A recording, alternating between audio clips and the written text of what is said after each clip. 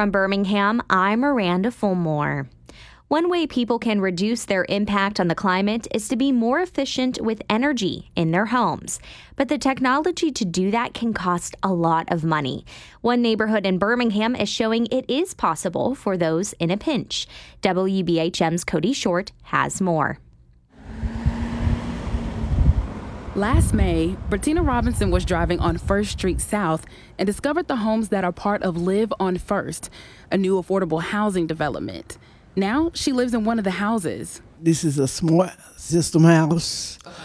I can lock my doors from my phone. I can unlock my doors from my phone. I can turn my heat on from my phone. I can turn my air on from my phone. Live on First is a group of 3 smart, highly energy-efficient modular homes in the Titusville neighborhood of Birmingham. These homes are the first set of such homes built by Navigate Communities in the city. The organization, a subsidiary of the county's housing authority, is taking a modern approach to affordable housing. Nearly 25% of city residents live in poverty. Titusville sits on the outer edge of the downtown area. In the last year, there have been some new developments and reconstruction of older homes. As people continue to move into the core of Birmingham, some say that Titusville is next for redevelopment. We address gentrification by making sure we target the people that we target. And that's not the folks that are making, $80,000, $90,000, $100,000. Not that that's not anything wrong with that. But in this particular element of our work, it's those folks that are just, $40,000 to $60,000 a year. Navigate Communities CEO Lisa McCarroll says the smart homes are targeted at people who can't typically afford a home or spend all their money on starting costs and pay expensive utility bills. According to Alabama Power, smart homes are 35% more efficient than standard Alabama homes being built today. Now, if I've spent all of my money to get into the home, now that I'm paying my utilities and living, $90, I can scrape up on $90. Scraping up on $300, that's a little bit harder to do.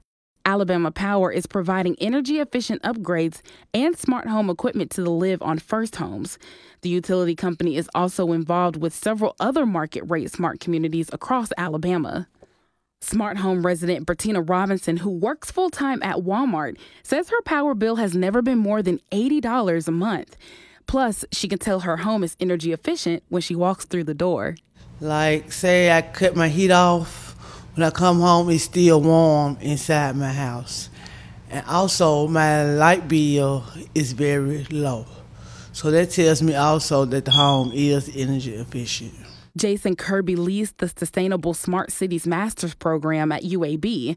He says while there may be a learning curve for the public to adopt modular smart homes, that kind of building is the way of the future.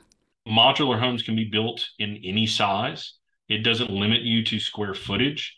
Modular homes can sustain most weather conditions just like a traditionally built home. They use the same materials and must pass the same regulations. The biggest difference is that modular homes are built in a factory, which saves energy. They are then shipped in segments to the building site where they are assembled. A traditional home that's built on site requires a lot of waste removal and a longer build process. According to Navigate Communities, construction accounts for 61% of the home price, which is why modular homes are more affordable. Kirby says historically the construction industry hasn't been focused on sustainability or environmental impact. But with techniques like modular building, that's starting to change. Trying to build smarter, using better materials, using more energy efficiency, and overall just trying to improve both the human aspects and environmental aspects of our job. An established smart community in Hoover features induction stovetops and heat pump water heaters and relies on a microgrid of solar and battery storage for some of its power. Kirby says while Alabama doesn't have the highest solar potential because of its cloud cover, adding solar to a building project can further reduce its climate footprint. We do get a lot of cloud cover. We have a lot of fugitive dust. It's not as efficient as it is in other parts of the world, but it does generate, after construction, essentially free power for us with no emissions. With more of these smart homes, more people of various economic means can enjoy lower energy bills and reduce their emissions while living comfortably, demonstrating that energy-saving technologies like heat pumps, induction cooktops, and solar power are no longer just for the rich. Cody Short, WBHM.